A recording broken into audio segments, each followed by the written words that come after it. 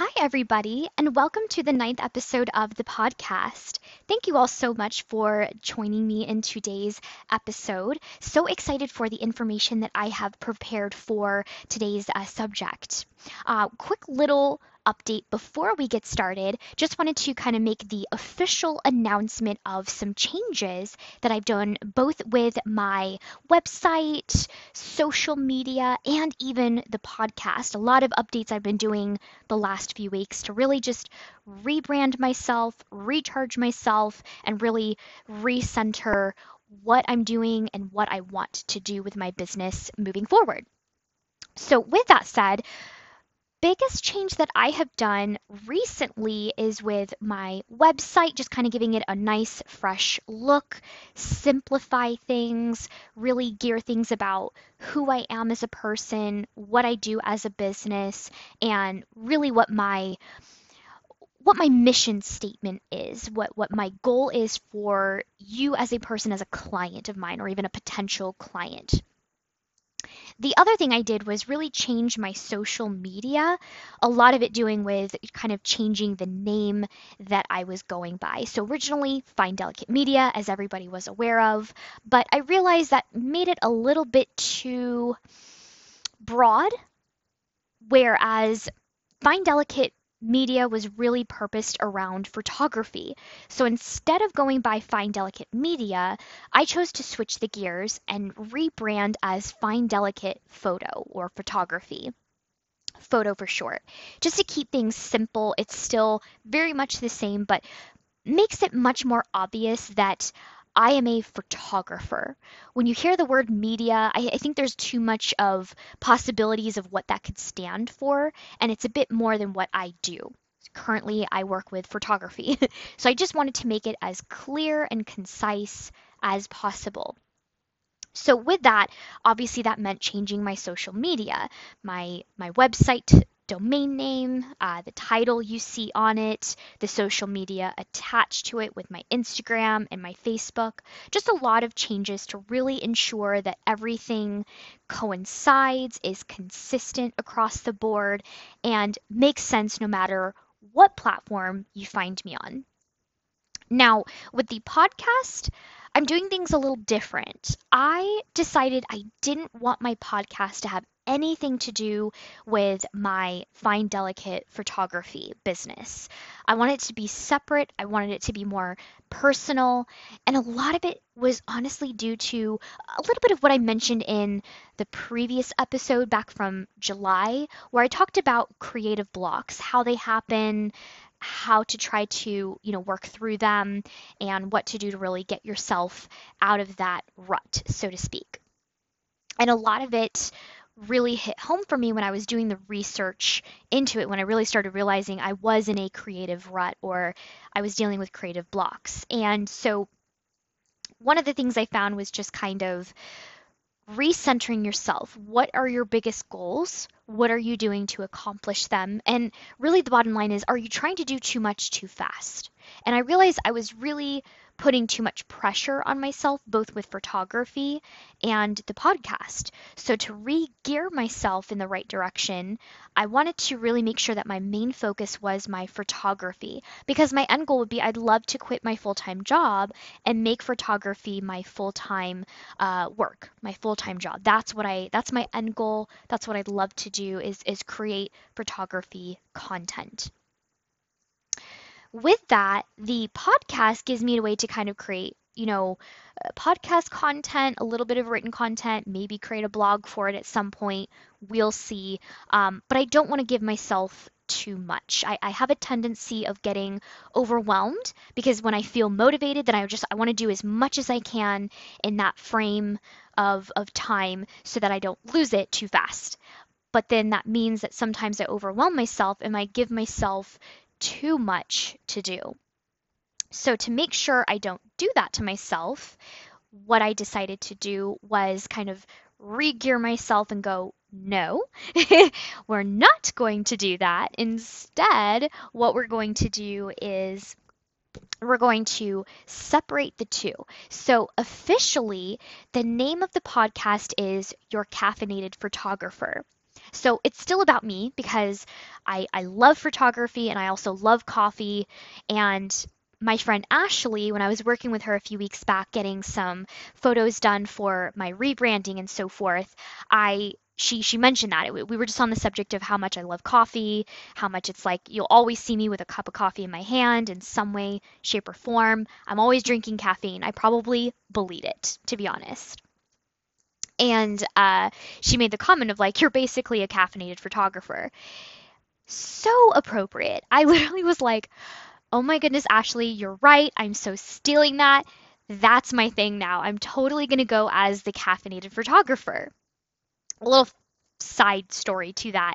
I've been doing some classes with my friend Tori, who's this amazing coach all about social media and really how to use it and harness it to better your business and grow your business. But I love how she's all about balance, and that's really what attracted me to her Instagram Accelerator program that she offered about a month and a half ago. I loved it. And I really took away so much information that I knew I could use, I could utilize, and really throw into my business to better it, but also myself. And one of the things that she talked about was using personal hashtags to really brand yourself, a hashtag that someone can use and they know everything that pulls up is going to be your content. And so I really wanted to start using that for my page. So I did. And the funny story was originally I was going to do the caffeinated photographer, but someone had used that hashtag once with one of their posts. And so I didn't want to start using that since one of their pieces was going to show up. So instead, I used your caffeinated photographer.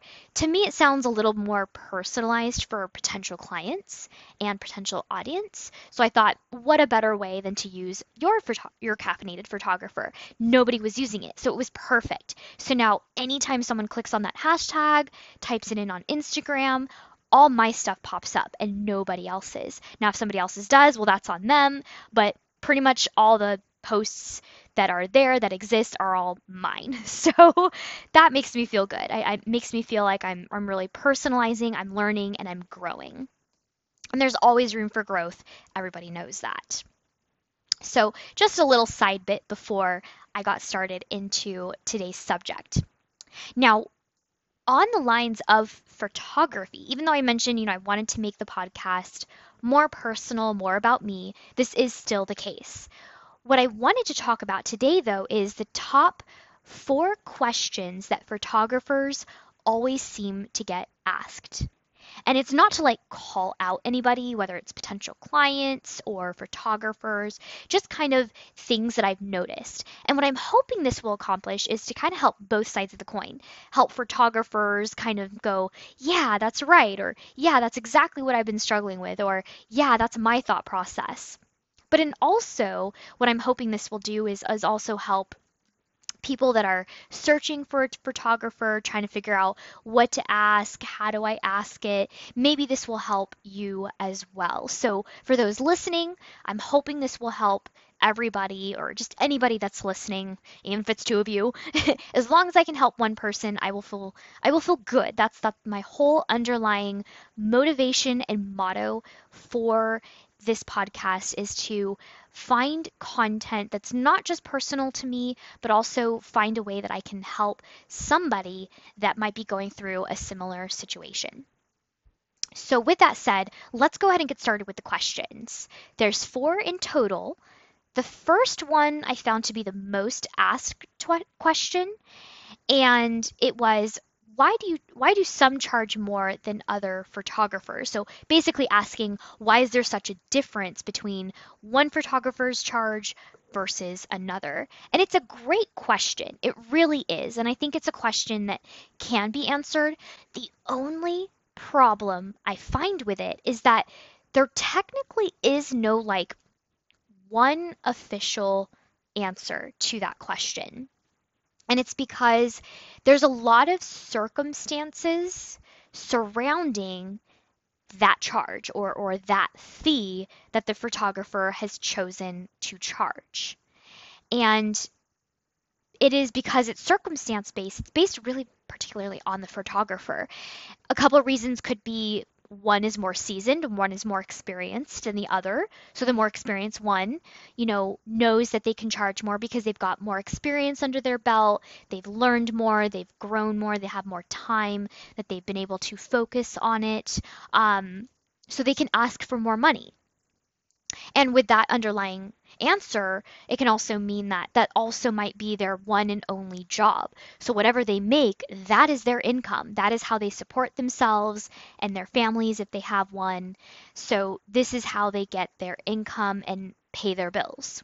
Whereas another photographer who might be part-time, just starting out, they might be asking for less because less experience, less of a portfolio to show you. They're just trying to get started, get their foot in the door, or they have another job so they can only book so often or so much, and they have another job so they've already got income coming in so they don't have to ask for a lot of money right away.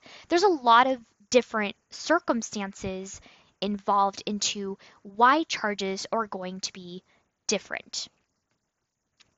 The second charge, still kind of talking about fees, is why do some charge booking fees and others don't? Another great question. And again, that's really based on circumstance of the photographer, sometimes location, the season, and so forth.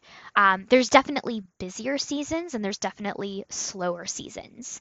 And with all of that said, sometimes that's going to mean that the charges go up or there's charging fees for booking and so forth. But a lot of times the booking fee, honestly, the bottom line is that it's a case by case, but a lot of times this started because people would either not show up or be late or reschedule at the last minute or cancel at the last minute. And that is a loss of revenue. That is a loss of business to that photographer. And that can mean everything. It doesn't matter if they're a newbie, a seasoned photographer, it doesn't matter. Because the bottom line is their time is money. So the more they're booking, the more money they're getting. But if people are not following through and they're not sticking to that booked time and they're rescheduling, that's a time that somebody else could have taken that actually showed up, did the job, they got paid for, and they can deliver the gallery. So that booking fee is basically an assurance. It's an assurance that you are paying for your time slot. You're paying for that guarantee that you get that time slot. No one else is going to book that time slot with that photographer. They're going to keep that open just for you. Nobody else is going to get it. But then it's also an assurance that if in the case you have to rebook, schedule for a different date or a different time, they're still getting a small sum. Usually it's a small fee, but it's still a fee that's going to cover them just in case there's the inconvenience of having to reschedule or have that person not show up. It's a tough situation, doesn't mean that photographers like doing it, but it is a necessary thing that they have to do. Third question, why do you charge a travel fee for certain areas? Now, I've been asked this a few times, not too much. Some people don't really even notice, to be honest. I think some kind of expect it, others may not. It just depends on if they've worked with a photographer or not before, just, experience versus lack of experience and so forth. But it's a great question. And really, again, it boils down to circumstance because it really depends on the photographer, their personal life experience or their circumstance, where they're located, where you're located.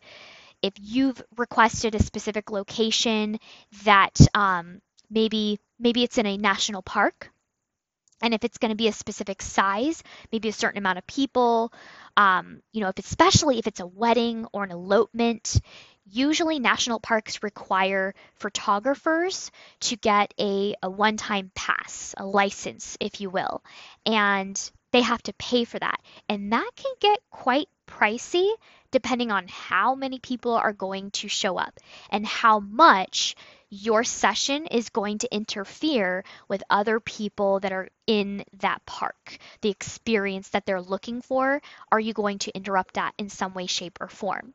So there's a lot involved with travel depending on where you go. Now, if it's just a local park, there's no fees involved. People will work around you. Photographer will move out of the way if they have to, if people are trying to get past. That part doesn't matter. But it really just depends on where you go. For me, sometimes I will actually add on an extra travel fee for certain areas of the Bay Area because in particular where I live, there's several toll bridges or booths that I have to go through and they're all electronic right now, which means they're a higher fee. I have to pay it. It can be upwards of $20 or more just to pay for those toll booths, not to mention the gas, the the oil that I go through. There's a lot that is involved.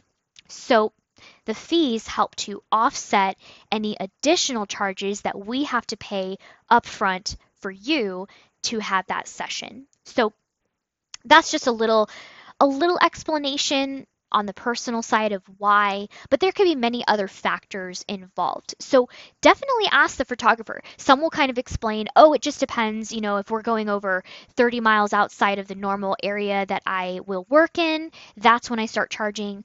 Others don't really care. It really is just circumstance, but feel free to ask your photographer, what does the travel fee cover exactly? And then they'll definitely provide you a list of here's kind of how it all works and what I do and how I, use that fee to cover certain, fees for me and so forth. They are more than happy to explain things if needed. Now, the fourth and final question, this is just something I've seen some heartache that photographers will go through.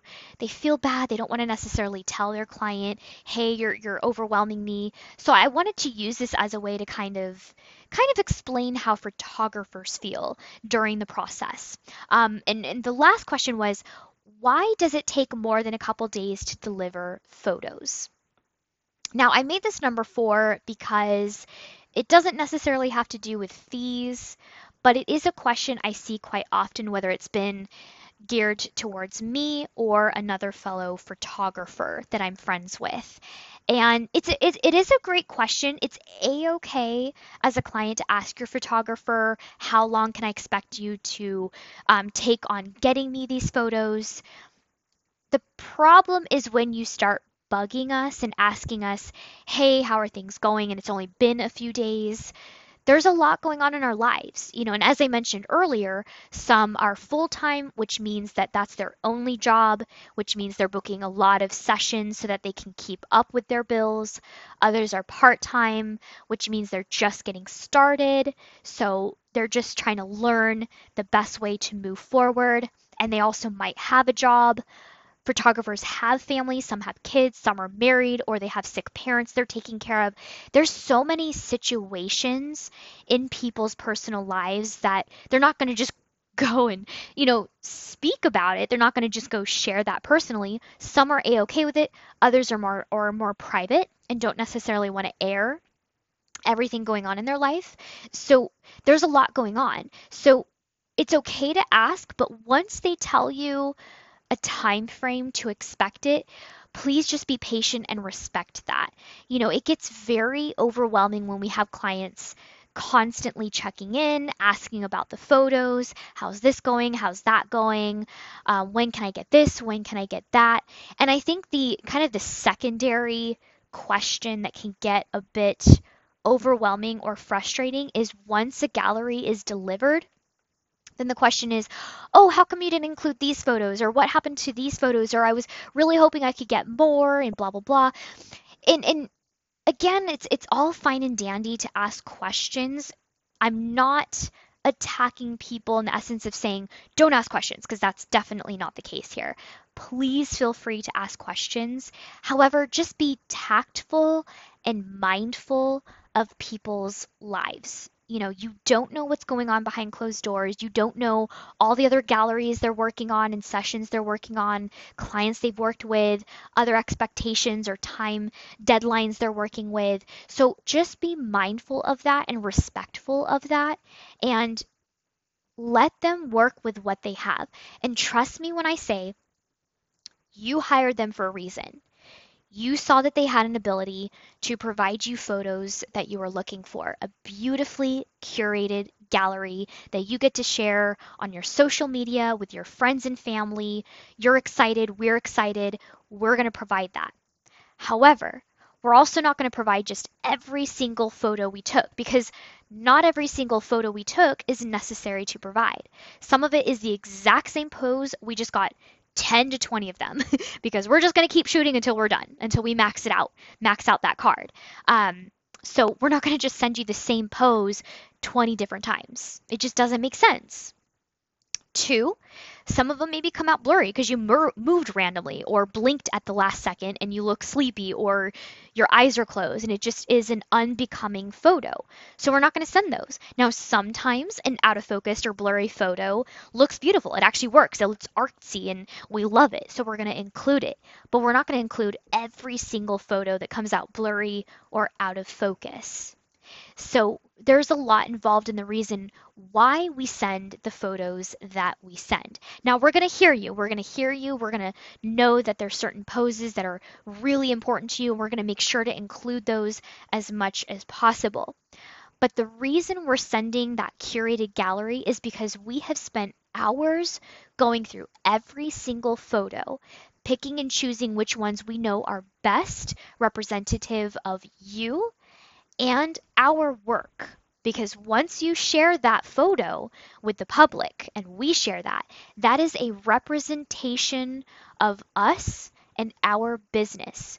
So naturally, it makes sense that we want to put our best foot forward when we're sharing a gallery or photos. So when you're sharing that, we want that best foot forward to be represented as well. Because honestly, as photographers, a lot of our business comes from referral. Somebody shares a photo, somebody else sees it, they reach out to the photographer because they loved that photo and they want to book that photographer as well. So there is so much that comes in. You're basically kind of helping us extra market ourselves when you share our photos that we took of you and tagged us. So we want our best foot forward out there. We don't just want all of the photos out there looking exactly the same edit, same pose, blurry, out of focus, eyes are closed, eyes look sleepy or droopy. We don't want that for you and we don't want that for ourselves. So that means that is a lot of time and effort used to go through and make sure that we're providing the best of the best out of all those photos that we took. And oftentimes, I can guarantee you, we have hundreds to go through in a session. If it's a wedding, we've got thousands of photos to go through. So it is a lot. Sometimes it can take days just to go through the photos and figure out which ones we want to use in the gallery that we're going to share. Then from there, it's adding in the edits. Now, most of the time we'll use presets, whether it's ones we purchased or ones that we made ourselves or at least just tweaked a little bit more to our own style.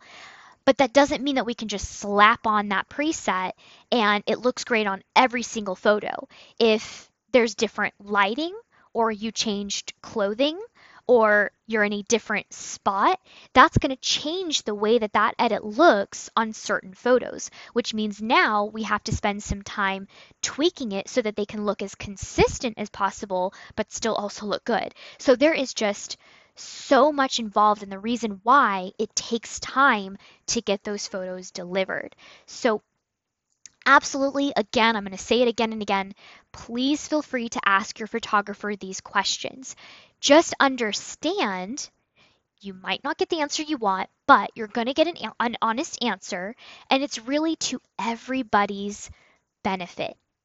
And at the end of the day, I guarantee you, when you get that gallery delivered, you're going to forget how long it took.